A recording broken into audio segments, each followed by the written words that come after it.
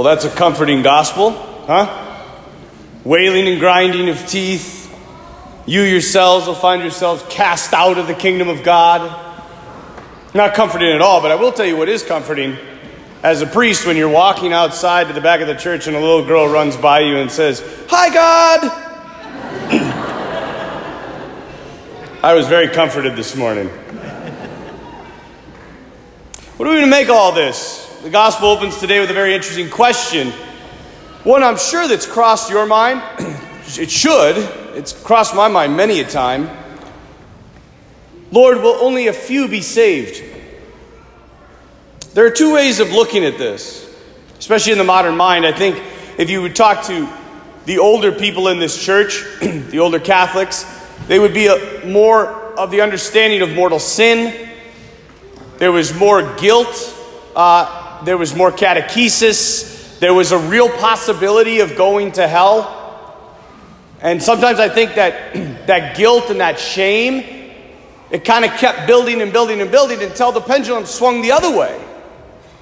And you have the post-Vatican II generation that basically just says, forget guilt and shame.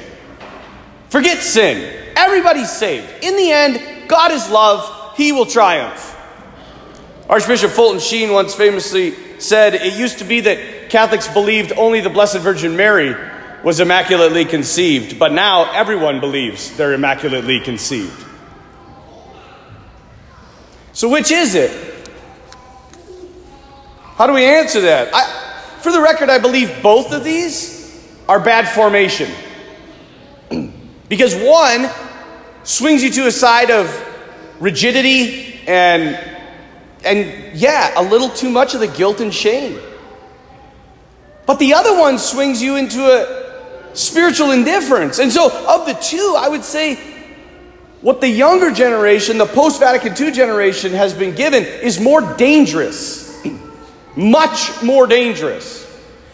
Why? Well, because if everybody's saved, why would I change? Why would I even try to get better? If in the end, we're all going to heaven, it just produces spiritual indifference. I mean, by the way, it's a pretty sweet religion if you think about it this way. Right? You can do whatever you want, sin away, have a great time, and don't worry, you're going to heaven. Who cares? But that is not Catholicism. It's not like Jesus is just going to, end of our lives, just going to be like, get it, come on. Come here. Everybody gather up. Let's have a group hug. No. And for the record, I don't believe Jesus will send any of us, any human being, to hell. Ooh, Father's a liberal. No, I believe that we'll send ourselves to hell. That's the way it works. Jesus says, come to me, all you who labor and are burdened, I will give you rest.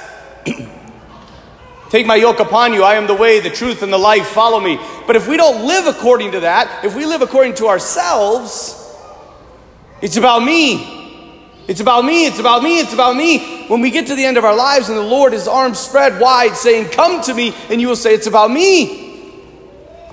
And you'll leave. You won't want heaven because you haven't lived for heaven. So what is it? Are a few saved or are many saved? If we look at some of the theologians of the church, some of the great ones, St. Augustine or St. Thomas Aquinas, we see that they believed more on the side of fewer.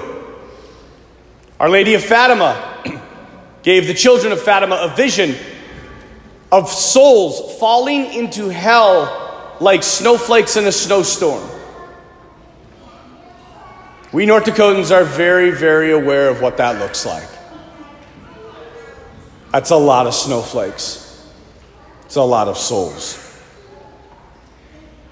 How does Jesus answer it? I think Jesus answers it in a masterful way.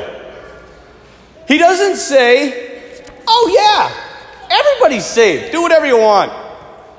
And he also doesn't say, ooh, not very many. Good luck.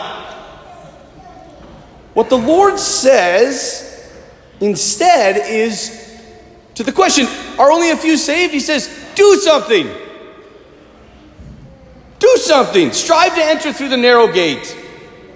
And in this answer, for the record, my friends, I think he does give us a little bit of a kind of an insight into the actual question, because he says right after strive to enter by the narrow gate, many will attempt to enter but will not be strong enough.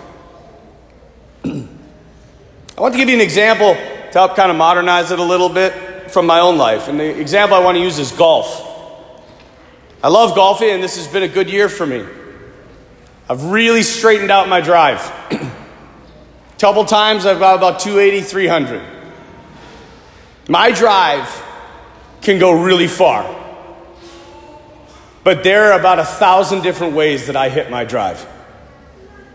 Some fade, some slice, some I top it and it doesn't go past the ladies' tee box. Sometimes I crush it. Here's the reality, folks. From my backswing to connection with the ball is a very narrow path. And few find it.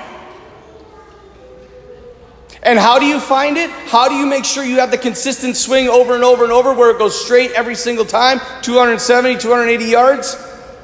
You have to work at it.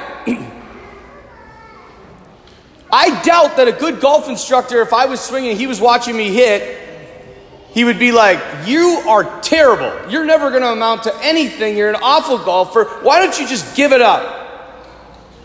Nor would a good teacher say to me, swing whatever way you want. It's going to work out in the end.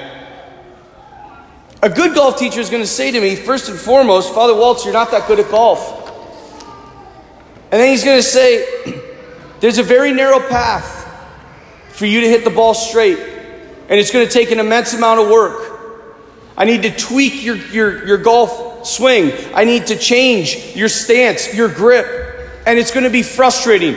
But my friend, once you find the path, golf is going to take off in your life. Because you're going to play better than anybody you know. And it's going to become a lot more effortless. But it's going to take some real work. It works the same in fitness, right? There is no easy path to fitness. The path to being overweight, pun intended, is wide. And many people take it. One time, I don't know if you ever saw this infomercial for, it's called the acai berry. It's ACAI. Looks like acai. Anyway, it said you could basically, it's like a superfruit or a superfood, and if you take it, you can eat whatever you want. I'm like, that's awesome. So I ordered it. And I took it, and it was great. Like in 2 weeks, I gained 8 pounds. Because we know this. What is the narrow path to being in shape? You got to work out and you got to eat well. That's just it. And if you do that, you will find the narrow path to fitness. So what is Jesus ultimately saying? I am the way. I am the path. Unless you look like me at the end of your life, you don't get in. This gospel should rock us to the core. Because listen to what those people say. They say, Lord, we taught in your streets. We ate with you. We knew you. We were around you all the time. And he says, depart from me. I do not know you. Modernize it. Let me in. I was really well intentioned. I don't know you. Let me in. I occasionally went to Sunday Mass. I don't know you. Let me in. I gave money to the church every once in a while. I don't know you. Do you know him?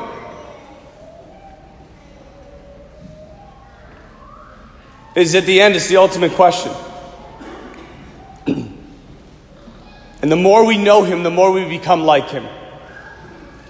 The more time we spend with him, the more we become like him. I'm not saying you have to be perfect. We all get sidetracked. We all get bumped off the narrow road, and we take those little side roads. But do you always strive to get back? Or is this it? Right here. Is this it? Is this the narrow path? Just Sunday Mass? Now, for the record, I believe that every one of you in here want to be saints. I believe that every one of you in here is trying hard. My job is not to sit back and say, hey, you're doing great. Keep it up. My job is to say, let's go a little further. Let's take it one more step. As C.S. Lewis said, God is easy to please and almost impossible to satisfy. Every little thing you do is awesome.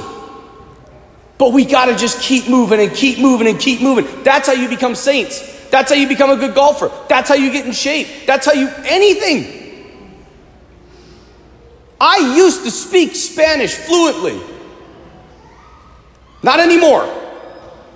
Because I don't practice it. I used to speak Italian fluently. Not anymore. Because I don't practice it. Why would any of this not be the same in the spiritual life? You guys, we are called to be saints. That narrow road looks like moral discipline, liturgy, prayer, service to the poor, becoming another Christ. The sad thing is most Catholics hardly take advantage of one of these things, the Mass. How do we expect to look like him, act like him, think like him if we're only with him for an hour a week? In the second reading, God says to us very clearly that God disciplines every son or daughter that belongs to him, that he loves. God does this because he knows that if we're not disciplined, we'll never change. Think of a kid who's never disciplined. They're a nightmare. Absolute nightmare. So, are only a few saved? Jesus says, don't worry about it. Just start living like me. Does everyone get in shape or only a few? Don't worry about it. Just start eating right and working out. Does everyone hit your golf shot well? Don't worry about it. Just start practicing. Go get your bucket of balls and get on the range. If we're preoccupied with who is saved and who isn't saved, we're never going to get on the road. We're never going to act. How many will be saved? Don't worry about it. Just get to work. Start living the life you know you're supposed to be living. Doing the things you know you're supposed to do. You do this and you will find the narrow road that leads to eternal life. And my prayer for myself, for you, for every Christian is we may always strive to stay on that road. Discipline, hard work, yeah. Worth it? Absolutely.